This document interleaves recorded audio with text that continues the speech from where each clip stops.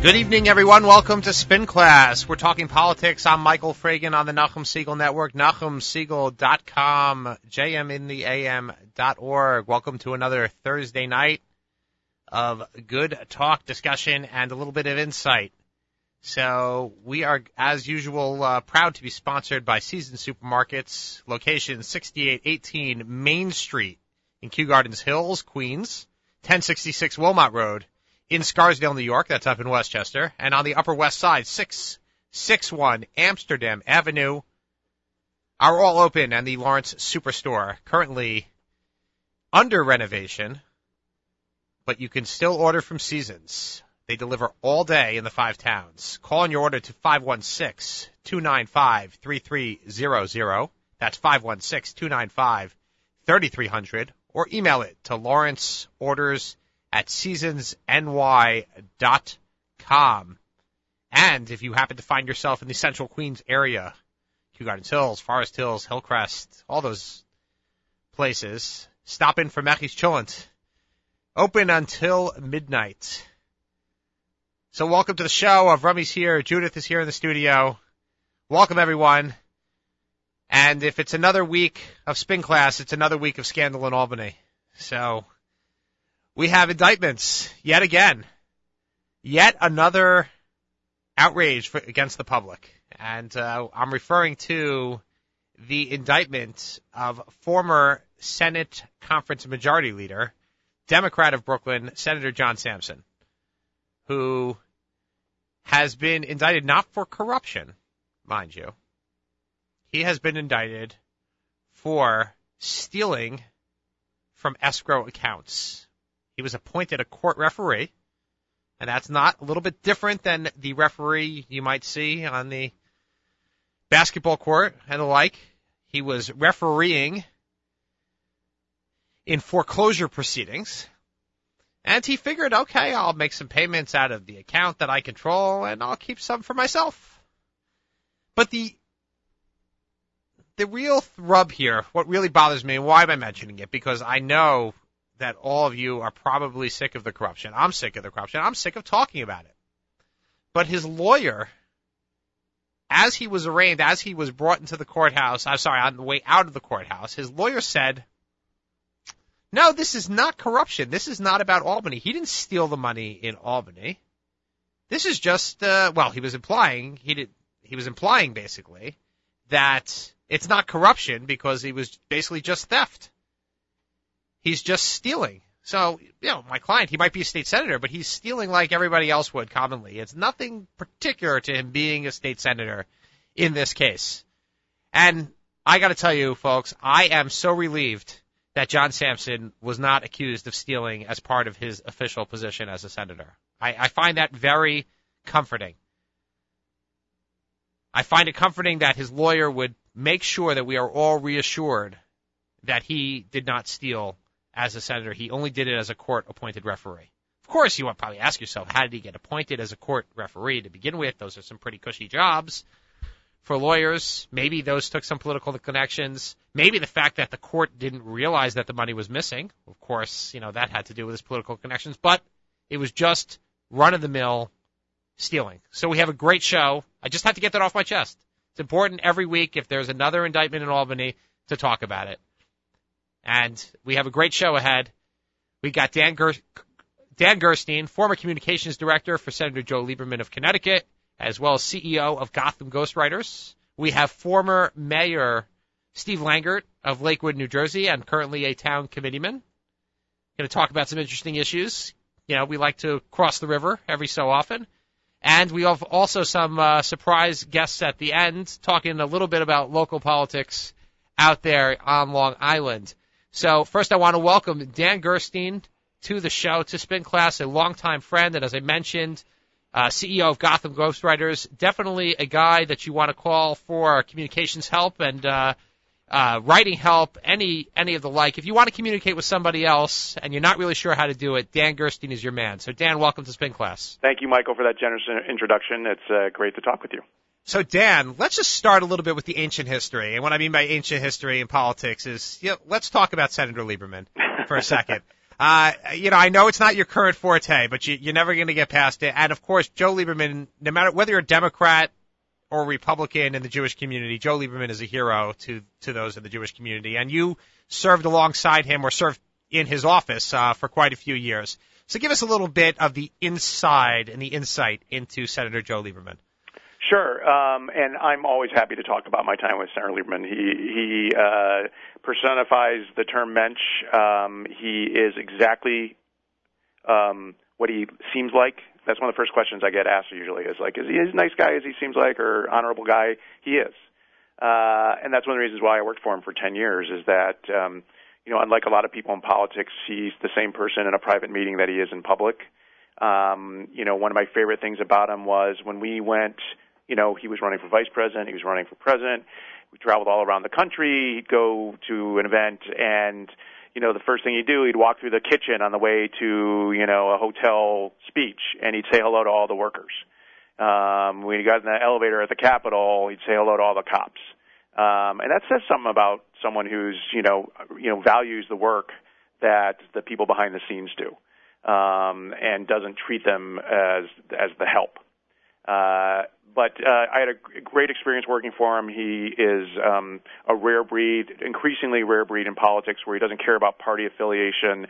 He doesn't care about, conventional wisdom or, where the idea came from. He was always hungry for new ideas, for innovative approaches, and trying to bring people together to get things done for the good of his state and the country. And that ethic, I'm afraid, is increasingly in short supply in Washington. And it's one of the reasons why there's such dysfunction and frustration in the American people.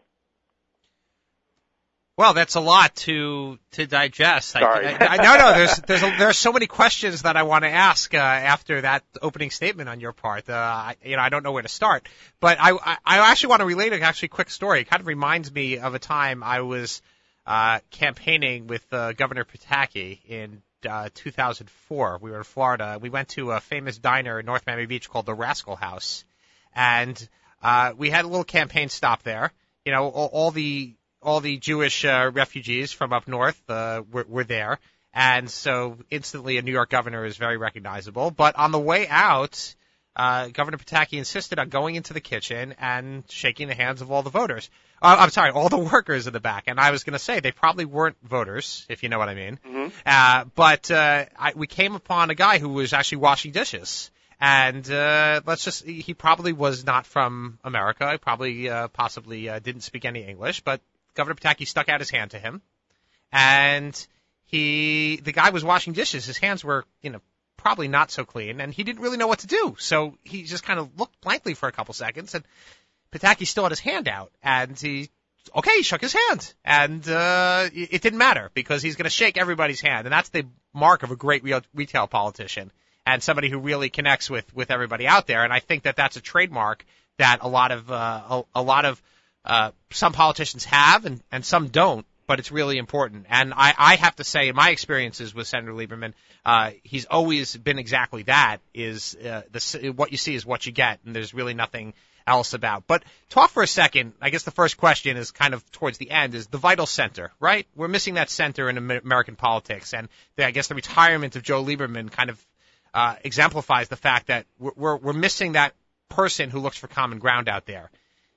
What do you see as the future of an institution like the Senate as without those people in the middle, those senators who are willing to kind of be right in the middle there? Well, I just saw Joe Manchin, the senator from West Virginia, who is, kind of a Lieberman Democrat in that mold. And when I say that, I'm not necessarily saying ideological, but in his character and his makeup and how he approaches politics. And he's very bipartisan, and he's always kind of looking sort of how do we bring people together? And he spoke, and this was very dispiriting. He spoke about his experience with, the recent gun safety legislation, and primarily was about background checks. And there you had an opportunity, something that 90% of the American people support, and you had bipartisan effort with Manchin from West Virginia, Toomey from Pennsylvania, salt of the earth country for America, trying to find common ground and move this forward. And it got blown up, and it's fallen apart. Because of the partisan divisions and the typical reflexive position taking where, conservatives have to, placate the NRA just like the Democrats have to placate the teachers union. And nothing got done. And I'm afraid that's the way it's going to continue to be until, frankly, the American people rise up and demand something better. It's interesting that, and I'd like to get a center perspective on it, but it's interesting how in some of these debates, particularly guns and immigration, and the like, it's always portrayed that the Republicans are monolithically on one side and the Democrats are monolithically on the other side, which actually is not the case. On the gun control debate, you had Democrats who did not vote for the Manchin-Toomey bill. Right. There were a handful of Democrats from red states who put their political and I think in a misreading of the politics, put their self-interest above the good of the country, and that was a shame. There was a great piece I would encourage your listeners. Bill Daley, who was White House Chief of Staff for President Obama for a little while, ran Al Gore's campaign, Commerce Secretary under President Clinton, a real pro in politics, not someone naive or super ideological, wrote a piece in the Washington Post after Heidi Heitkamp, the senator from North Dakota, who, was a very good politician, just won an election, had all the time in the world to kind of vote the right way and then explain it to people, decided, to vote against the Manchin-Toomey bill. And he said, I'm never going to give her another dime, and I'm going to tell all my friends never going to give her another dime. And I think, to be honest with you, that's the kind of reaction we need, and not on ideological grounds, but on places where, like, we're doing the right thing. You got to hold people accountable, or nothing's going to change. But even on issues of, and I understand the concept of doing the right thing and doing the right thing in the country and country first, rise above, I think is one of those terms we talked about during the debt crisis, the fiscal cliff, and that appeal to the center. But what I'm, I guess, getting at is that the center is missing on both sides of the argument, and it's kind of, both parties have this issue but we kind of look at it as only Republican, Democrat, and if everybody could just kind of be bipartisan. But it's not really. It's really that there are Democrats who are. There are Democrats who, for maybe they're pro-labor, are not necessarily so pro-immigration reform, and there are Republicans who are pro-immigration reform. It's kind of, but a lot of it is kind of muddled between the partisanship about everything, and the labels and the interest groups that some interest groups are never willing to cross the aisle. But, absolutely. Don't misunderstand me. This is a problem that's endemic in both parties. But I will say this. I mean, you look at the record over the last 5 years since Obama's been president. The Republicans, and I am a total independent-minded person. I think both parties have their issues. I'm an equal opportunity critic, but there's just no question the Republicans have been much more intransigent and extremist because of their fear, for many respects, and you saw it with the gun bill, fear of their base, that they're going to get primaried and they'll lose their seat.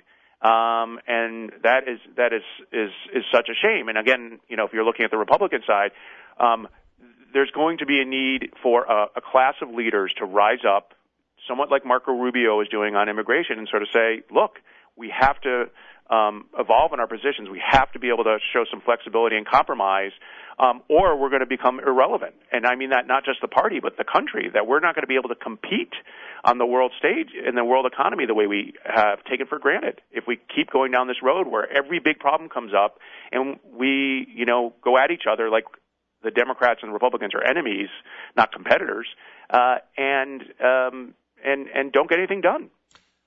Well, we don't need to look much further than your old boss, Senator Lieberman, who suffered, he followed his convictions with regard to the Iraq War, and then he suffered a primary defeat in Connecticut back in 2006. Of course, he was able to win as an independent, but he kind of got drummed out of the party to a certain degree. Not kind of, he did. Okay. Yeah.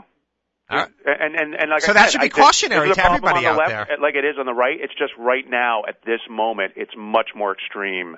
The fever is much more extreme on the right, unfortunately. So if you were advising a moderate type of politician out there, I'm not saying that you're not currently, but let's keep it as a hypothetical. If you were advising a moderate type politician, how do you toe the middle of the road? I mean, they say the middle of the road is, has a lot of traffic in it. You might get hit by a car. Yeah, because I don't think people want moderation. I think what they want is leadership, and they want character and and part of that is compromising when it's for the good of the country. And I think that's a problem that the ideologues and the partisans on both sides is like they think moderate is splitting the difference always between the two parties, and I don't think that's the case at all.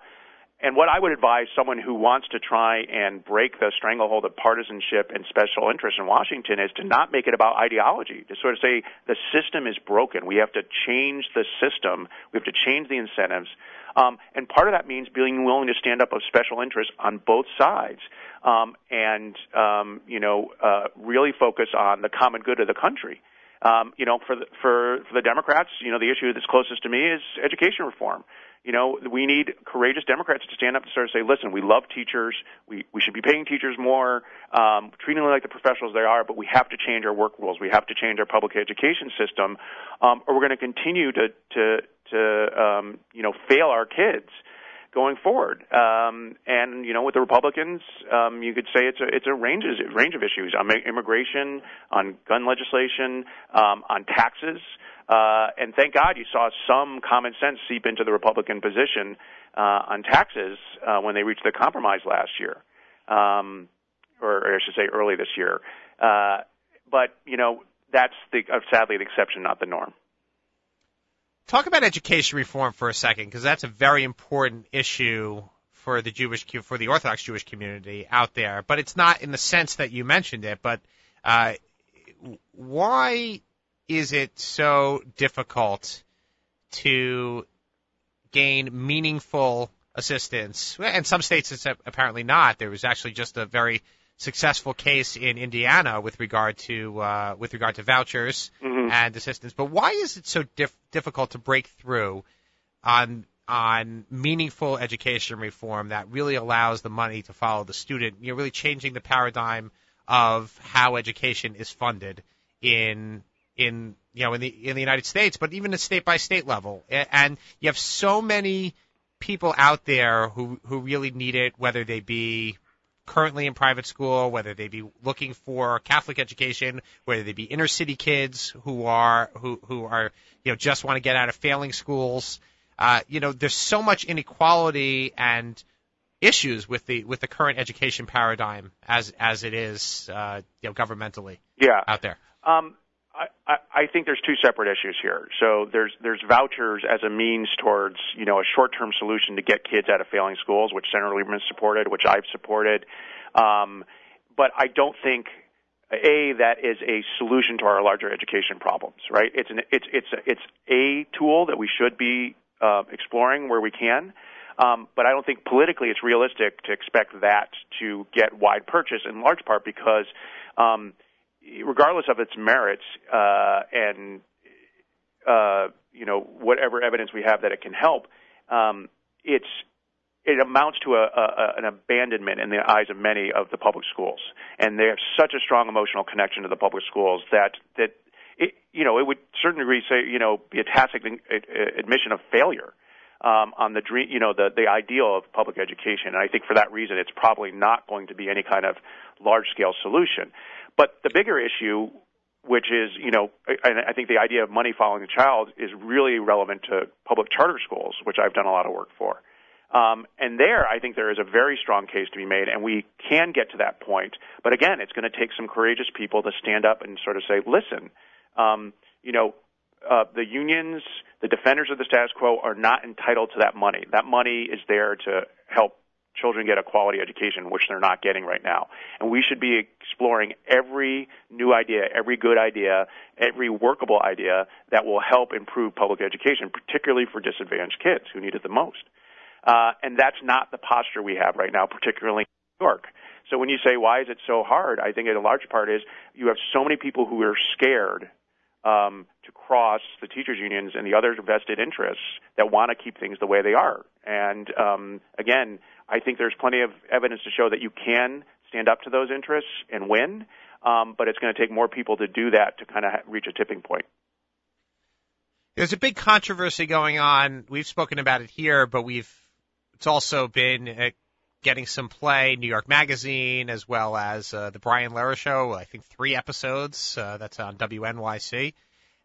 With regard to the East Ramapo School District, which is up in Rockland County. You may be familiar, but East Ramapo has 21,000 mostly yeshiva kids, private school students, and they have about 9,000 public school students, and they have a majority Orthodox / Orthodox Hasidic school board, and that school board is accused, I guess, by the liberal media, and particularly by a lot of people out there, of looting the school district.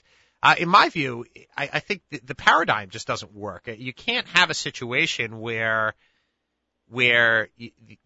you're relying on people for funding, for very significant funding, I think to the tune of like $26,000 per student, for funding of public schools. They don't have any vested interest in it. And they don't have any incentive. And I'm not saying you shouldn't have an incentive of the greater good, but in the end, crushing suburban taxes are going to win out every time over a sense of civic responsibility. I think you've hit on an extremely important point that's very relevant to New York City, David, and it's one of the reasons why our schools, despite Mayor Bloomberg's best efforts, and I'm a fan of the work he's tried to do to change our public schools for the better, but because so many middle class and upper middle class, largely white families have abandoned the public schools and just refuse to even consider them as an option, they don't have a vested interest in standing up and expressing their outrage at how bad some of these schools are. And therefore, the politically connected, active, influential voices are totally silent and not engaged in the debate. And that is a recipe for continuing to have that vacuum filled by the special interests that control the system now and want it to stay the same. I've been waiting for a politician like Chuck Schumer, who is very in touch with the middle class and can channel what's that guy he has from Long Island that he always talks about as his... The guy who wrote the book about, yeah. I can't remember the name. Yeah. We'll call him like Mike the Plumber or something like that. This city is just begging for a political leader to stand up, and I'd actually love to work for a candidate who would do this, who stand up and go to Brownstone, Brooklyn, Upper West Side, Forest Hills, the real heart of the middle class of New York, Staten Island, and go to those people and say, it's outrageous that you have to pay double taxes. You have to pay once for public schools that you don't use and then pay another fee to send your kids to private school. You're paying taxes for schools. You deserve to get a quality education for those tax dollars. And engage those people in a revolt to demand changes in the public schools.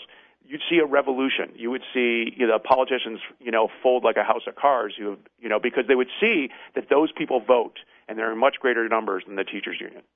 Well, Dan, this is Spin Class. We're here talking politics with Michael Fragan, and we are on the Nachum Segal Network. We're talking to Dan Gerstein, from the CEO of Gotham Ghostwriters. And one last question for you. The idea of communications director out there, give us an idea what the communications director does.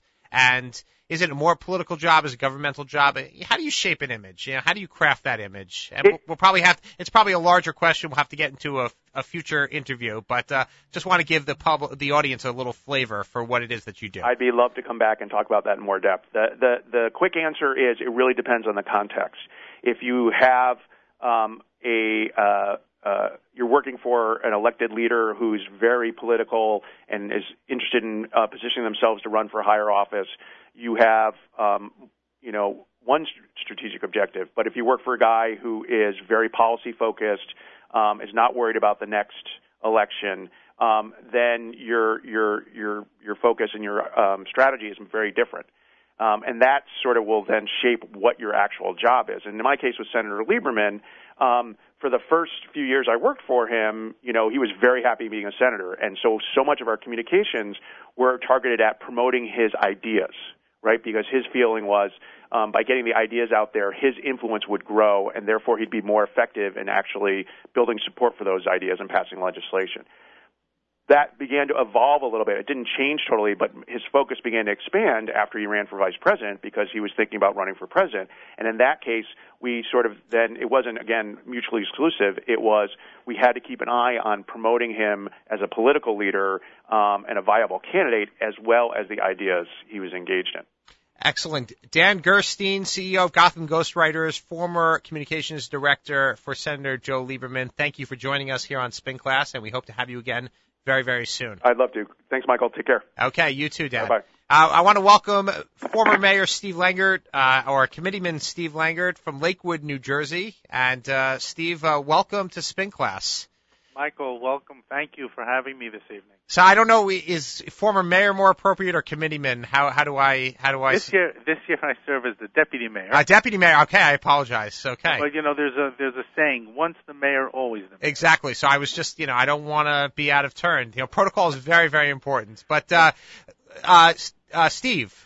We'll just go with Deputy Mayor Steve Langert. The longer the title, usually it's kind of the inverse to the position. But tell us a little bit about Lakewood, New Jersey, for those in the audience who don't know. They probably heard of Lakewood, but tell us about the political entity of the Lakewood Township. I understand I only have about 20 minutes. We're going to need about 20 hours. Oh, well, tell us, then we'll move to the next question. Lakewood is governed by a committee form of government. There are different forms of government in the state of New Jersey. We are governed by 5 people. A person is elected to the committee, and the committee actually chooses the mayor and the deputy mayor on a yearly basis. The committee terms are 3 years, so a person would run for election or re-election every 3 years, and it's on a rotating basis. So while there are 5 of us who serve on the committee, it would be 2, 2, and 1. So every year you have an election. Every year there are either 2 seats, or in the off year there is 1 seat up for election. Okay, how many of the 5 are Orthodox? 4. 4. Okay. And is that by design, or are they at-large elections, or is just the? They are at-large elections. They're at-large elections, and I would say that the first Orthodox person was elected to, not the first Jewish, but the first when people in the Jewish world think about an Orthodox or think about Lakewood, what they would identify with, I guess the first person who was elected was a person by the name of P.G. Waxman. He was elected in 1991. I believe in 2000, and I'm sorry, he was elected in 1999. In 2000, and I want to say 2001, the second Orthodox person was appointed and then elected. His name was Mayor Lichtenstein. He currently serves on the Township Committee. He's affiliated with he's a Democrat. We have Menashe Miller, who came on that year as well. A lot of people know him. He's a chaplain in the Air Force. He was elected that year also. He's a Republican. We have Ray Coles, who's the longest-serving member on the committee. He is not Jewish. We have Albert Ackerman, or Isaac Ackerman, who serves as our mayor this year. He is also up for re-election this year. He's the only one up for re-election. In the cycle, he's the person who runs individually. And then there's myself. I'm currently in my second term. I was first elected in 2008, and I took office in January 2009. So just from my own experience, I'm a trustee in the village of Lawrence in Nassau County, and we only have about 6,500 residents, and we have the entire board is Orthodox, and it's been Orthodox for some time. But it's probably the reputation, political reputation of the community in Lakewood is that it's entirely monolithic. Everybody votes kind of the same way. It's a huge block vote and probably one of the most influential block votes in the entire state of New Jersey. So give us a perspective on how, and the voter participation in the Orthodox community is extremely high. But so if there's anything I said there that you want to correct, you'll put that in the form of a question. In any community, you have people that are going to be anti-establishment. So do you have people who are, who will, vote against, as you've termed it, the block? Of course. Is there a voting block in Lakewood? There absolutely is. Does it, is it something that people should be jealous of, or should they? I'm looking for the right word here. I tell people, what is the difference between a Jewish voting bloc and the International Brotherhood of Electrical Workers? And the president of the International Brotherhood of Electrical Workers meets with the president of the United States or a senator and says, I can deliver X amount of votes, and they're able to effectuate things for their union or for their members that normally they wouldn't be able to get. Is that wrong? Is it wrong for the political leaders in Lakewood to be able to say, Lakewood needs certain things, and, for politicians to say, if I want to be able to count on the votes that are going to come out of Lakewood, I have to be sensitive to the issues and needs of the community in Lakewood. Is that wrong? I don't think it's wrong. I think that, when you have people who are looking for the best interest of the community, who are serving the best interest of the community and want the community to be able to healthy and grow, that it's okay. Well, I don't see anything wrong with that. I certainly didn't mean anything that I said to be a negative characterization. In fact, okay. I think it's entirely positive. I have no issue with the idea that if people of common interests vote together and they vote monolithically is not an appropriate word.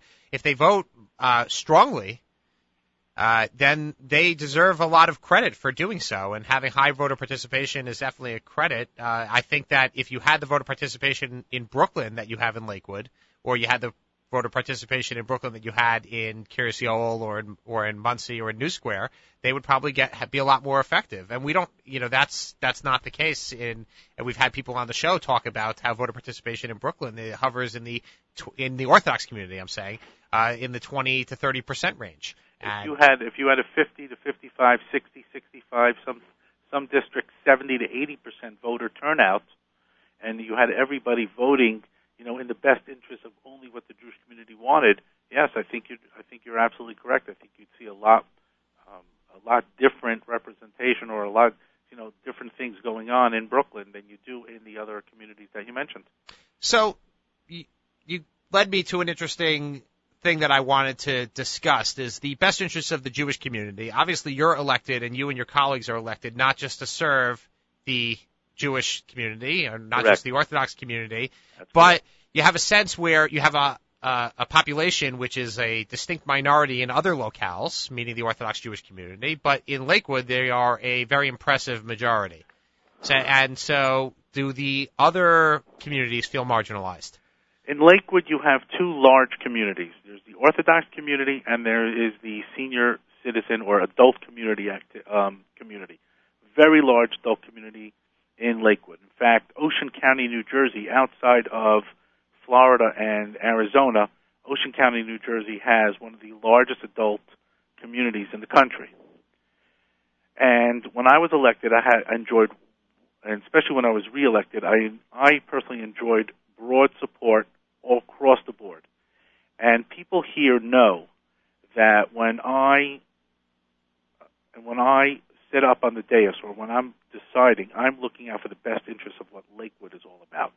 Lakewood includes not only the adult community and not only the Jewish community, but there are other communities here as well. There's a large Latino community. We have people from Eastern Europe here, not as large, but we are truly a microcosm of a melting pot here in Lakewood. And I'm proud to say that, and I will tell you that in my initial inauguration, my speech was all about representing all of Lakewood, because I told people at the end of my term, whether it was 3 years, 6 years, 1 year, 2 years, 10 years, however long that term may be, I want people to be able to point their finger at me and say, Steve Langert was a credit to the Orthodox people. He served everybody fairly and he served everybody justly. And I think that as an Orthodox Jew, I think that, I think that it's important for us to remember. People who wear a yarmulke have to remember that we think we live in the New York metropolitan area, and there are the largest concentration of Orthodox Jews outside of Israel in our area. we kind of get caught up and we can get lost in the fact that we're still in the minority. We're not in the majority. And when people see a yarmulke on your head, they look at you a certain way and they automatically judge you and they automatically hold you to a higher standard. And I've told that to people, and I've told people outside of the Orthodox community in Lakewood that I recognize that. I recognize that they are judging us differently. They are holding us to a higher standard, and it's up to us to recognize that, to be cognizant of that fact, and to make sure that we are governing in a way that is true and just for everybody who lives in our town. That's the credo that I follow in the morning, and I'm proud to say that I've had those from outside the Orthodox community, from outside the Jewish community, say to me, Steve, you are living up to your campaign promises. You are living up to that motto that you treat everybody the same, you look at the issues, and you, at the end of the day, you do what you feel is the best for Lakewood. Now, Lakewood includes all those communities, so you need to be able to balance the needs of each community and govern accordingly. What about unity within the Orthodox community itself? I imagine, as they say, if there are, 2 Jews on an island, you have 3 shuls, or 10 Jews, 11 opinions. How do you maintain a political unity even amongst the Jewish community? I know you said they're anti-establishment people, but how do you maintain this idea with so many from Jews out there? How do you ensure that there's not all kinds of competition amongst different subgroups? Sometimes it's very hard to do, and I will tell you that, unfortunately, that's the issue not facing not only a politician, but I think that's the issue facing us as Jews. I think that if we were, in times of crisis, if you look at, in times of war, in Eretz Yisrael, in times of war, everybody bands together. There's no, I'm this way, you're that way. I'm a leather yarmulke, you're a kippah sruga, and I'm a black hat. Everyone bands together because they recognize and they realize that there's a danger from outside forces. Unfortunately, when things are quiet, or relatively so, or not, people don't feel that way. And I think that we all have to be cognizant of that we need to be unified. If we need to be able to disagree politely and respectfully. Like you said, you have 2 Jews, you have 3 opinions. I mean, that's certainly the case. And it's okay to disagree with somebody else. Not every person is different. Every person is a unique individual, and that's what makes us all great. Now, that's what makes it beautiful. We need to be able to be civil. We need to be able to understand that we're allowed to disagree and disagree respectfully, but we'll listen to each other, and perhaps when you listen to somebody, they'll say something that makes sense and that you'll want to listen to and do what they want to do what they're asking you to do. Talk for a second about the Lakewood VOD. The VOD is this community organization made up of different heads of community organizations, I guess, and that advises the community on how to different candidates and their importance. The Lakewood VOD was actually established by the Rosh Yeshiva. It's a council of people who serve at his request to advise him on political decisions that they feel are best for the Lakewood community. That's what the Lakewood VOD was meant to be, and that's what they have been. It's a group of people who serve at the request of the Rosh Yeshiva of Lakewood in order to counsel him on matters that he feels are important. So a lot of the, I guess, to a certain degree, the political power resides with that group. Yes, you can say that. Okay. That would be fair to say. So to a certain degree, it's like a very significant political club or political organization. I'm not trying to give it to legitimize or delegitimize it. I'm just trying to allow somebody to understand what it is. And so to get to it, the VOD back in the last gubernatorial election, I believe endorsed John Corzine. They endorsed John Corzine. But Chris Christie won most of the vote. Well, Chris Christie won Lakewood by about a 2-1 margin. Okay, so can you give me some perspective on that? Well, the VOD at the time, the VOD's decision was that Governor Corzine had been good to Lakewood, had been a friend of Lakewood, and their main emphasis is on Hakaras Hatov. Their main emphasis is on, repaying kindness measure for measure, and they felt that they owed it to him to support him. There were many, many people here in the community that felt that, given his personal views on same-sex marriage, given his personal views on other moral issues where they felt that Governor Christie, they're more aligned with Governor Christie, they felt that it wasn't the right choice. And that goes back to, where people say voting as a monolithic bloc. That just goes to prove that the people of Lakewood are not just sheep being led to the slaughter, so to speak. Well, that's a little bit exaggerated, but right. That's fine. No, but that's the way people talk about it. Oh, it's just mindless people just going and doing as they're told. Right. Which obviously was not the case. It obviously was not the case. People said, hey, you know what? We don't agree. We don't agree with the decision that was made. We feel very strongly about it, and we're going to show our displeasure, and we're going to vote for the candidate who we think represents us, represents an Orthodox Jew morally and socially in a better light. And therefore they voted for Governor Christie over former Governor Corzine. Which leads to my conclusion then, and what I wanted to tell you, the point I wanted to bring across is that, yes, for the most part, we vote as a bloc.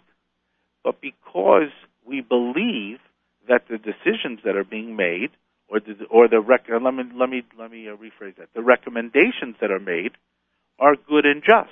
When people believe they're not good and just, as you mentioned in the Christie-Corzine election, they say, no, we're not going to follow the recommendation. We're going to vote our conscience.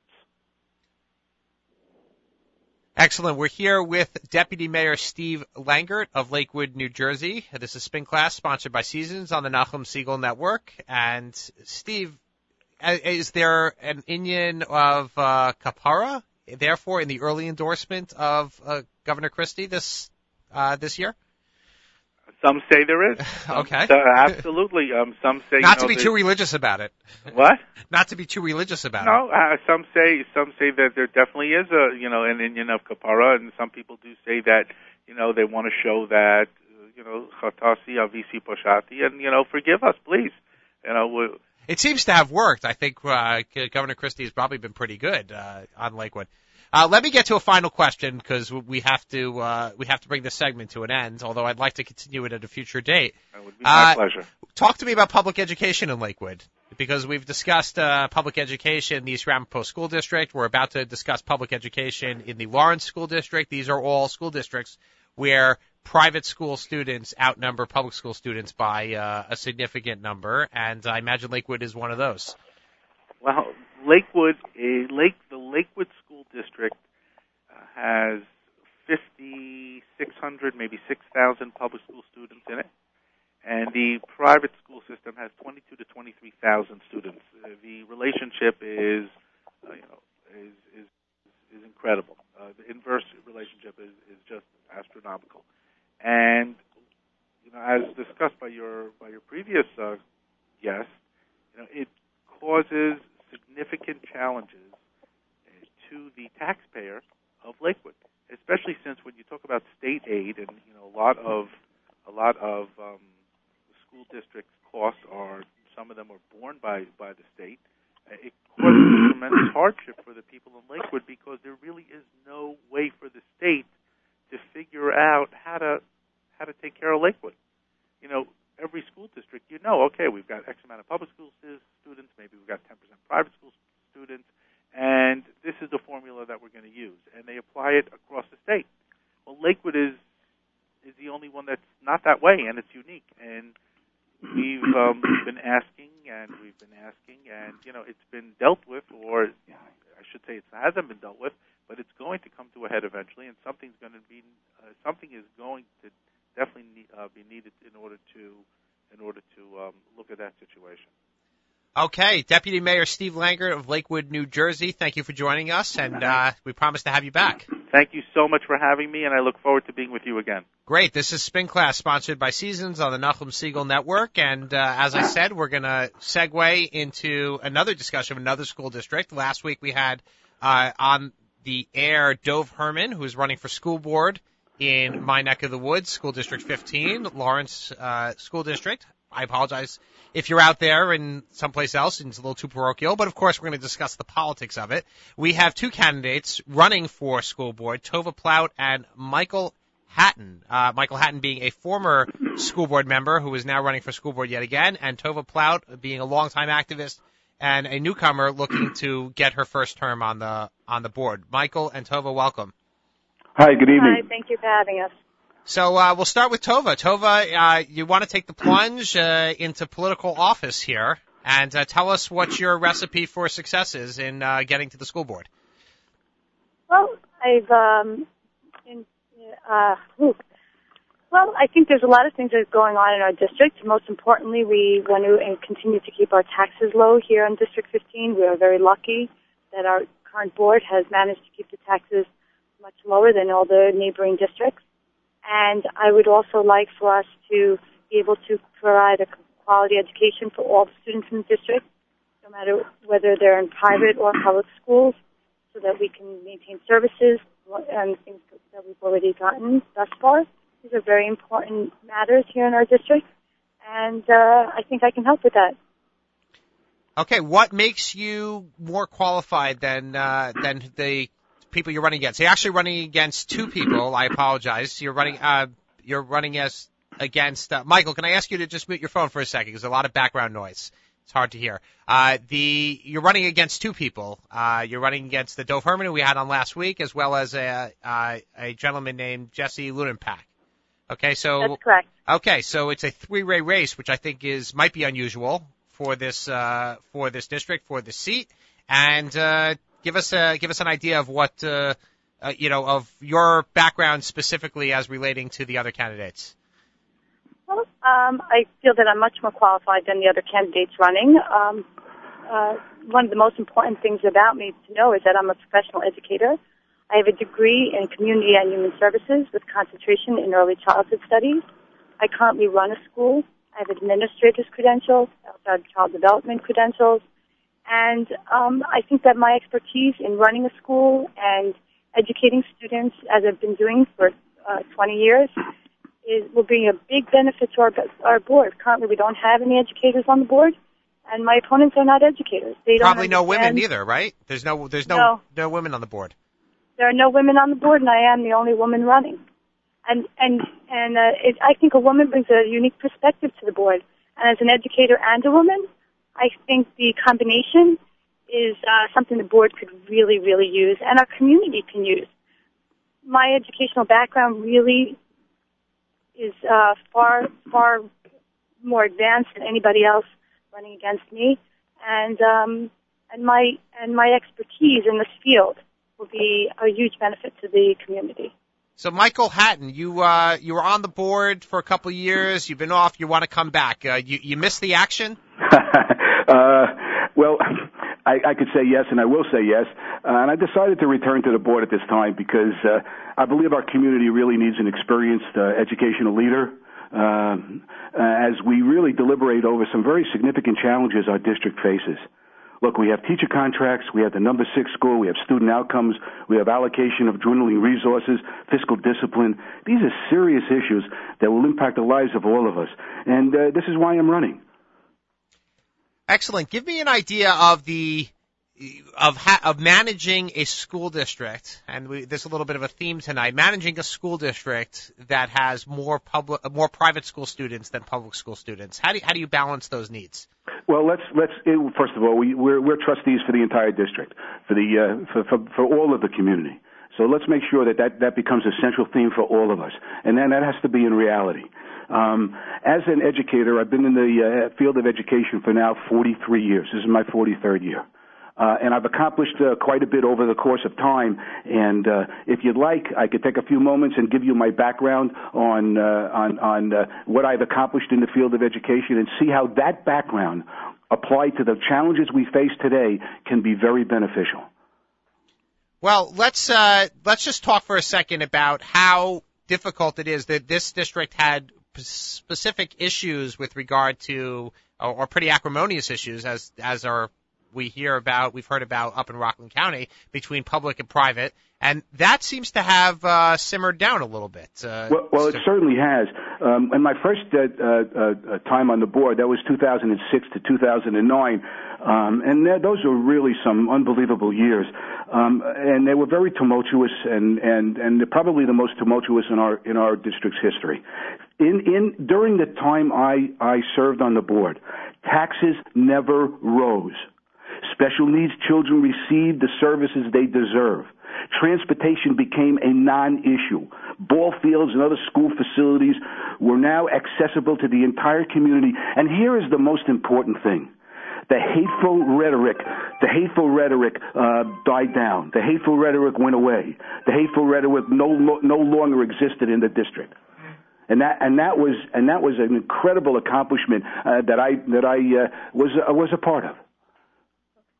Well, that's certainly something that to be very, very proud of, and there's no question that there's definitely less of that out there. And fortunately, I think that the Lawrence School District is not going the way of what's going on in East Ramapo, and that's probably due to some very good decision making on the part of the board. Tova, give me an idea about who is who on the board is supporting you, and of the current board members, and what your relationship with them is, of the current board members. I've been very lucky to have a really wonderful relationship with all the members of the current board. I supported them all in their prior elections, and I worked very diligently on all their campaigns. I've been actually working on behalf of our community in this regard for over a decade. And I think one of the most wonderful things about me as a candidate is that I do have the respect and the relationship with the board members for us to work together and to accomplish all those wonderful things that Michael Hatten just described. These are things that our community really needs, and we need to make sure that we not only maintain the services that we have provided for our children, but improve them in any way possible that we can. But of course, we have to make sure that we do that in a very fiscally responsible manner. We need to keep our taxes low, and we have done a very good job thus far. And the challenges that we're facing in the upcoming years with the teacher salaries and the benefits and those things are going to be a challenge for us to maintain a low budget and still provide quality services. And the best way we can do that is by having educators like myself and Michael Hatten on the board, because we've done it. We're both running schools that are fiscally responsible, that come in budget, and these are very important matters that our school district is going to be facing in the next term.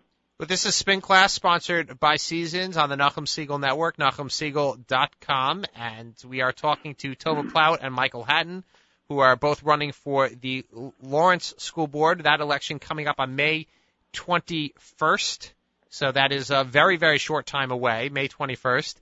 Michael Hatten, do you sense the same amount of engagement out there as now? You said that things have kind of died down a little bit. As far as, is there the same amount of community engagement with regard to what's going on in the school board these days as there was back when you first ran? Well, in the last few years, there really hasn't been. It's pretty much been status quo in terms of elections, low turnouts, same candidates are getting elected. And by the way, we have an unbelievable board, and I'm quite honored to be on the ticket with Tova Plaut. She is an absolutely terrific candidate, and will make a great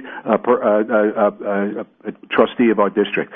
I'm a little concerned that there's been a little apathy that's creeped into the community, and I think that has to really change. We have to look at the issues. There are some serious things we face, as I mentioned before, and really we have to get everybody who can vote come out on Tuesday the 21st and cast their ballot, regardless of who they choose as candidates. That's up to them. I'm hoping eventually they will choose us, and we will be able to represent the community the way Tova so eloquently described. But I do believe that our community needs to get a little jolt, needs to get back engaged in the conversation, and I'm going to do everything we can to make that happen. Well, speaking of engagement, and I'll throw this out to either of you, but I guess, Michael, as a follow-up, speaking of engagement, there was this pretty divisive referendum a couple weeks ago. We talked about it we did a little segment on it on the show, and that led some, particularly Mr. Herman, who came on last week, who said specifically, and I think quite eloquently, that the board kind of ignored the needs of the residents. And is it the fact that he's not looking at the big picture, or in fact that sometimes people in power, sometimes lose touch? Well, there may be a lot of facts that we need to straighten out first. Sure. The board has certain flexibilities and certain abilities to put in judgments and make comments on issues. But they also have fiduciary responsibility to choose the highest bid. We have a process here that allows for a referendum to occur where the voters of the district decide what they want, not the school board. Now, did the school board make some mistakes in the contract that they put forward? I believe they did. I was not part of that, but I believe they did. But that does not impugn the quality of the people on the school board and all they've been able to contribute over the years. And I don't want it to be the defining issue in this election. It cannot be. We have to have a thoughtful process when it comes to deciding what we're going to do with the number 6 school property. A thoughtful process. And then we will ultimately let the taxpayers of the district decide on what they want. So yes, there was some mistakes made, but ultimately the residents of our community chose, and that is exactly the way the process is supposed to work. Okay, we have time for a very, very quick 30-second closing remark. Tova, you want to grab that? Well, I just first of all want to thank you for having me. I think that these issues that Michael and I have discussed this evening are very crucial for our neighborhood, and it is really time for our neighborhood to unify itself again and to come together and to heal. It is time for us to provide a wonderful education for all the children in our district and to continue the gains that we have made in the last decade for the private school community as well. So these are very important issues, and I hope that everybody comes out to vote for me, Tova Plaut, and Mike Hatten on May 21st. Thanks so much. Yeah. Michael, very quickly. Thank you so much for the opportunity to express our views. Look, we live in a great and wonderfully diverse district. Our unique community dynamic presents multiple challenges, but you know what? It also presents multiple opportunities. If you believe I'm the best candidate, I will make thoughtful decisions. Tova and I will make thoughtful decisions, and I would be honored to represent the entire community on our school board. Okay, excellent. I should also point out there you have a third gentleman running with you, correct? He's no longer on the ballot. That's Juan Zapata. He has formally sent in his letter of resignation. He is no longer a candidate, but because of the fact that he did put in his ballot originally, he remains on the ballot. Okay, and I was actually referring to a running mate. Supported by David Sussman. Okay, I was going to say that's information that I have right here that David Sussman has been on the board for a very long time, is also running. But apparently he's unopposed. Unopposed, and he is an outstanding community service person. Well, outstanding. Both of you, thank you very, very much for joining us. It's good to get a perspective out there. All politics is local, folks. It's all about, this is the most local form of government that you can get, the village, the school district, the fire district, and the like. And I want to thank you both for joining us and giving us that perspective. This is Spin Class, and we are sponsored by Seasons on the Nachum Siegel Network. And thank you for joining us. We will be back, not next week, but in 2 weeks for another edition. Stay tuned for ZK on the Thursday Night Extravaganza.